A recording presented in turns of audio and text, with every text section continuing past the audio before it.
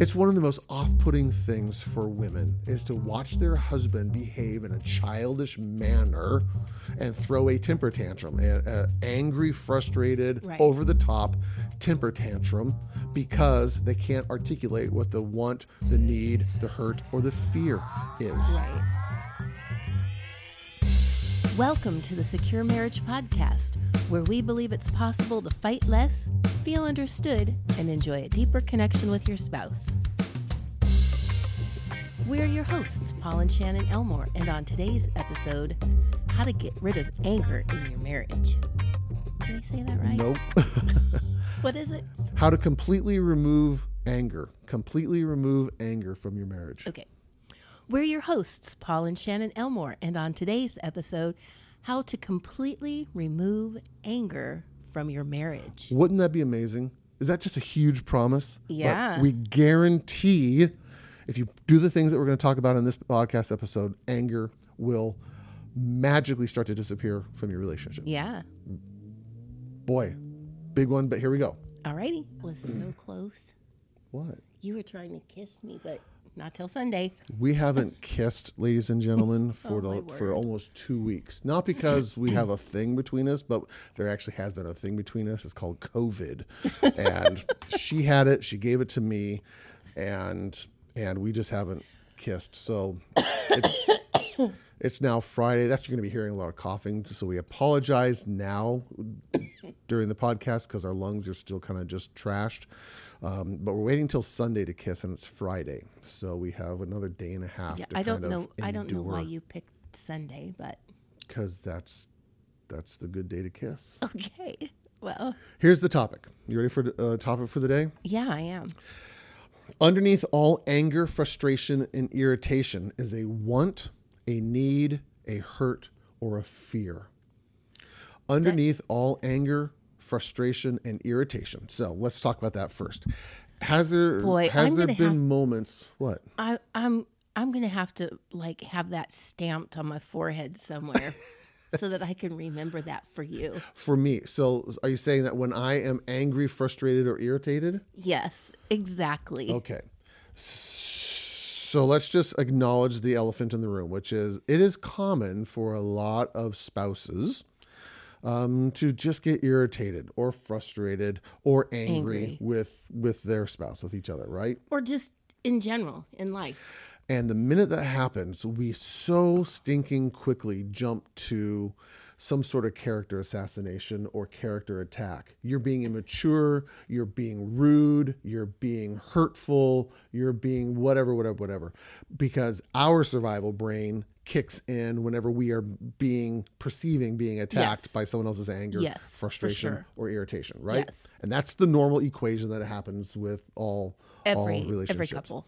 The really good marriages, the ones who are working hard to have wisdom and maturity integrate into their relationship, understand the second half of this quote, which is underneath anger, frustration, and irritation is either a want, a need, a hurt, or a fear. Those four categories: want, need, hurt, or fear. Right.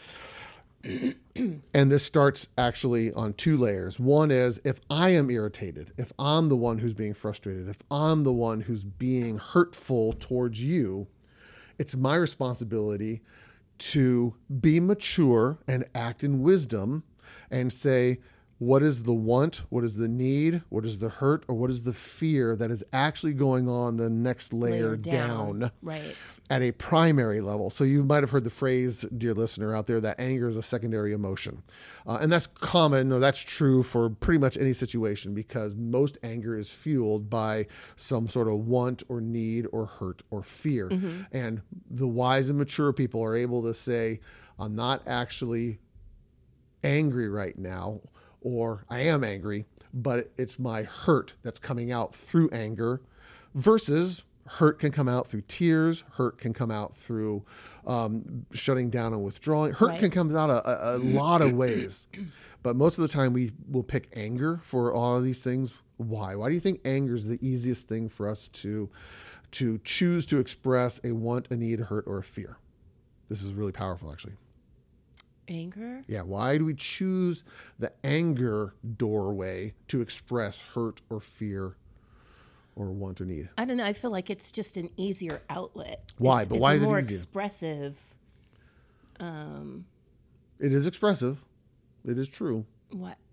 Well, because if you actually admitted what the underlying feelings were, first of all, you'd be having to take time to stop what you're doing. Yeah. And sometimes we're just too embarrassed to admit what we're really truly feeling, and it's easier just to express it as anger. Well, let's do it this way. Let's say you are hurt. And so you have two options. Door number one, anger, explosive, aggressive, or you express hurt through tears, through kind of that softer side. What do you think people usually choose? Well, the harder side, because it's more protective. It doesn't allow people to actually see. It's actually more powerful. A lot of people believe that anger has more control connected to it versus if you express hurt through tears, through vulnerability, through transparency, it actually feels more dangerous because it's more vulnerable. Well, yeah. And so we don't like to be, as human beings, we don't like to be vulnerable. So anger shows up all the time. And a lot of people still struggle with this act of becoming vulnerable in front of their spouse. So it's easier to become angry or to become domineering or to become intense or to become whatever it is rather than admit that you are hurt or scared or tired or, any of those things. Disappointed. Yeah, disappointed. Yeah. And these 4 words are broad categories for a whole host of other vocabulary. Again, embarrassed, disappointed, ashamed.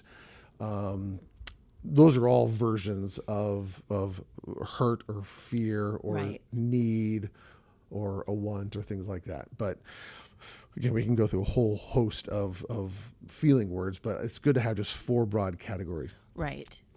So when you are in a situation and one of you, so let's just make it easier because this probably happens more often on my end. I hate to admit that. I wish we could talk about you and your flaws, but my flaws. Here we go. 2024. We're going to start off and just pick Paul apart. When I get angry, when I get frustrated, it's my responsibility as the husband and as a mature adult human being to take responsibility for my behaviors. I can't always control my feelings. Right. I can always control my behaviors. And for me to say, I'm angry right now. I totally admit I'm angry, but I'm actually hurt, or here's what I need, and I'm not getting what I need right now. Or here's what I want, and I'm really hurt or frustrated that I can't get what I want. And to be able to articulate that rather than just throw a tantrum like an immature child. And this is actually a differentiator between children and adults. Right. Children can't do that. Right. They don't have the vocabulary, the maturity, the introspection. Their brain hasn't developed enough to be able to say, what is my actual motivation for me behaving this way? Right. Adults were supposed to be able to do that. I think it's hard for me to drop down to that second level of a want, a need, a hurt. A hurt or a fear. Or a fear. Why? Because you just said it, because a lot of times your anger comes out, and in my mind, it feels like you're acting immature. Yes. And so I have a really difficult time sitting in those feelings with you because your behavior is coming across as childish. Yes. And that there, do you hear even the emotions as you're describing it right now? It's like, you're acting childish. Why do I want to interact with, or why do I want to help an adult male? Why do I want to help my husband stop acting childish? He should be able to do that on his own. Right? Well, I don't know that's the thoughts. It's just, I don't want to be around that. It's one of the most off-putting things for women is to watch their husband behave in a childish manner and throw a temper tantrum, an angry, frustrated, over the top temper tantrum because they can't articulate what the want, the need, the hurt, or the fear is. Right. But something that I really want to get better at is being able to because I get triggered really easy. I'm high sensitive, and so your strong emotions, my defensive brain, my survival brain kicks in really fast. Yeah. And that really doesn't give you an opportunity even to get to the point where you can go, oh, wait a minute, I'm behaving this way. What is the deeper thing? Yeah. I'm already there and triggered. And so this year I really want to work on trying to catch myself before that switch gets flipped. And instead of reacting to your behaviors, catch myself and say, okay, he's really disappointed because of this. Yes. Or, okay, honey, I see that you're really angry. I'm trying really hard not to respond to it because it just triggers all of me. But can we figure out what's the underlying thing? Because this is not it. I don't know what words to use, but you get the brilliant. idea. That's great. And I would appreciate that. Nothing would make me happier than to have you be in a rational, responsive brain. Responsive brain isn't the right word. Well, again, most fights happen when one person's immature response, my immature response, triggers you, and you respond with an immature response on top of that. Right. And now we just argue about who's being more immature, me or you. And then you argue about who is more immature first, me or you. Right. And then we argue about who needs to make it right first, me or you. Right. That's every argument. Right. And this last year, I think I have been more of just let him be in his feelings, let him do what he needs to do. You've been doing better. So that I don't get triggered, but that still leaves you in your feelings alone. Correct. And I want to be able to get to where I don't have to leave you because I know I'll get triggered. Yeah. And this is a really good statement. And I know you've talked about this before. We've talked about this statement before about when anger shows up, it's usually because of one of these four things. But for whatever reason, I'm in the right state and the right time and the right place to hear it in a different way, to go, oh, yeah, that makes perfect sense to me. And it's helpful because I can think about situations where you've been in the kitchen just really angry. Yeah. And I'm going, really? It's not that big of a deal in my mind. Yeah. But if I stop to think about it, it's understandable that you're disappointed because you wanted something that you thought was there that you bought for yourself and now it's gone. Yeah. And you were really looking forward to it. And it's understandable that you'd be frustrated or upset about it. Let's talk about two really important kind of examples of this and then how that needs to be applied to every marriage. Okay. Okay.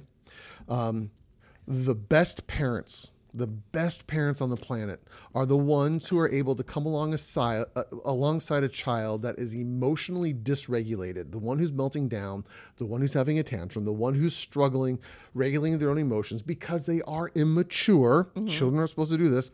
And the parents can maintain their own level of emotional regulation. Mm-hmm. They come in and they provide this very calm, reassuring presence or energy, which now helps the child regulate their emotions. And where they feel safe. And then they help them, once they've gone through the emotions, process what's actually happening. So how do we solve the problem? How do I fix the boo-boo? How do I put the toy back together? How do I handle losing the toy because it's broken and I can't? Being able to regulate yourself in the proximity of someone who is dysregulated is the magic skill. Yeah. It also applies across the board in dog training. And again, if you've listened to this at any time, you know that I'm a big fan of Cesar Millan. And he always talks about the energy of the human will always be reflected in the dog that they are walking, and it gets transferred down the leash. And so it's our job to have this calm, assertive energy. And if the human becomes anxious, if they become tense, the dog picks up on that and reacts in usually problematic behaviors. Yes. And so when Cesar Millan goes in and starts to train owners on how to have better dogs, he actually does very little work with the dog and a lot of work with the human, helping them learn how to regulate and become that calm, assertive energy. Yes, absolutely. What if we start to do that in marriage? What if we try to become the Cesar Millan of marriage, where you are working really, really hard to maintain that calm, assertive energy when I'm out of my brain, when I am reactive and angry and not responding well. Or what if I try to be that calm, assertive energy when you are melting down because something has gone sideways? And I'm not here to fix it. My job isn't to fix or change your energy. My job is to be the present, to hold that space with you so that you can now self-regulate yourself in some way. What would change in our marriage if we did that? Well, you'd get a lot more good feelings out of it, I'm sure. Because to be honest, you do a much better job at that than I do. I wholeheartedly, I mean, yeah, you have your times when everybody has their good days and their bad days, but this one is a real difficult one for me. And I don't know if it's my autonomic nervous system that physically gets triggered. I don't have control over that, but I do know that I can control what I can control, and I want to change that. And I would love to be able to give that to you this year. Great. I'll take it. Because I think you've spent a lot of time alone in your feelings, or it's taken you longer to get through them because you didn't have that from me. Yeah. And I think if I can provide that for you, well, that will give you, when you provide that for me, I have a tendency to settle down much faster. Yeah. And I would like to provide that for you. And I think that's in any marriage, when you can be that calm, assertive presence for your spouse when they're in a, and a lot of people say a worked up state of mind. State of mind, thank you. I'm like, worked up something. And nobody wants to hear, don't be worked up. You're too worked up. That's just not going to go over well. But a nice, calm, assertive presence that's grounding for you really helps to allow you to calm down much, much faster and to get to the real root of what's going on much faster. Yeah. If I'm upset, if my upsettedness triggers your upsettedness, and now I have to put all of my emotions on hold so I can help you regulate. Right. That's backwards. It is. But again, I want you to hear clearly, dear listener, as you're kind of processing along with us here, it is a both and scenario. Me as the person who is dysregulated, is my responsibility to respond in a mature, healthy, wise approach and say, what is the hurt, the need, the fear, or the want that I is feeding this anger? I have to be self-aware in that. And it's your responsibility to hold that space when I am dysregulated and to now start to ask questions or encourage me or encourage us together to say, man, you are pissed off right now. And I totally get it. Thank you for not throwing things across the room. Thank you for not swearing at me or tearing me down as a person. What is the hurt, the need, the want, or the fear that is going on? Right. And you might not, go ahead, cough it out. It's still there. COVID sucks, everybody. That lingering cough is just murder. It is. Yeah. It's your job to be able to hold that space for me. Maybe not in that moment. You might have to wait till my brain regulates. Right. And then we come back to, okay, what was fueling that?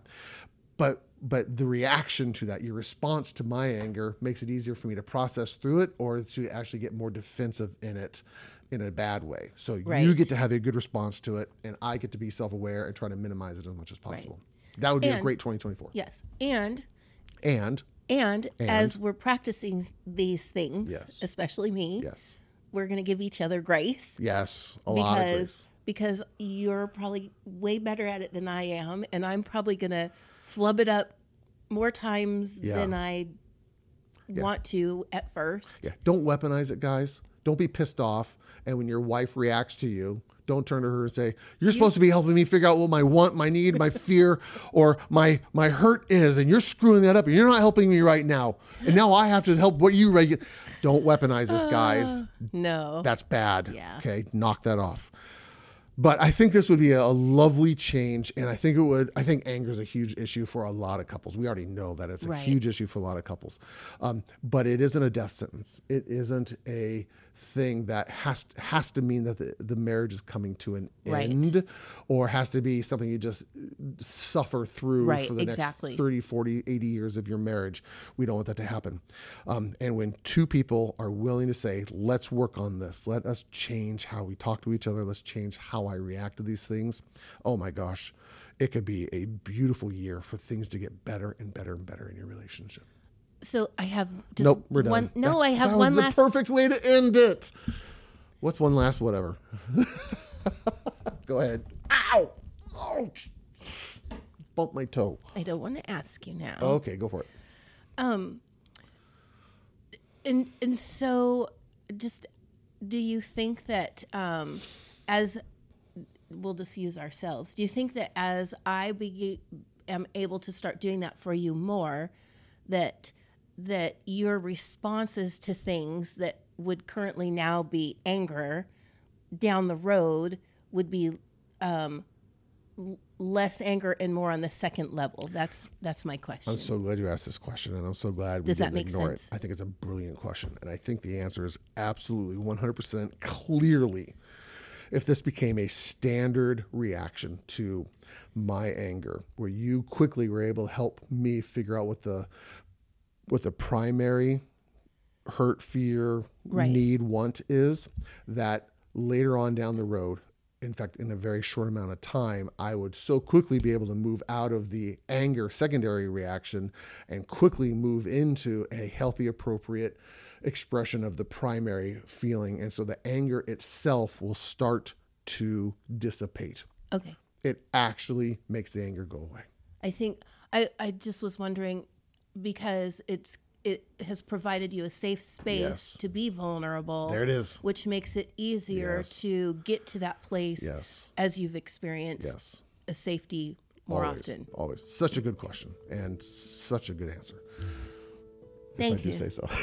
If you do say so yourself. I was actually already thinking about it, and I'm glad you're the one who brought it up and asked it, because it's absolutely true. I mean, that's what we should title this podcast. That's what we're going to title this podcast, is How to Remove Anger from Your Marriage. That's a big promise, but I promise it will work. If you do this, if you just figure out get rid of the secondary thing and start to identify the primary things, hurt, fear, want, or need, it is solved. Because now vulnerability and marriage is what is exactly supposed to be. Vulnerable, transparent, intimate, emotionally intimate interactions with your spouse, which produces emotional safety and comfort and regulation. There's no need to be angry when you're in that relationship, even when things go sideways. Right. It's such a beautiful thing. So that's what we're going to do this. How to remove anger from your marriage. That's going to be the title of the podcast. You ready to record it? Oh, I am. We always record at the intro at the end. So let's end it first, and then you can record it. Okay. Thank you, everyone, for listening. We are really excited to have you all here. We will see you in the next episode. All righty. Bye-bye. Bye-bye.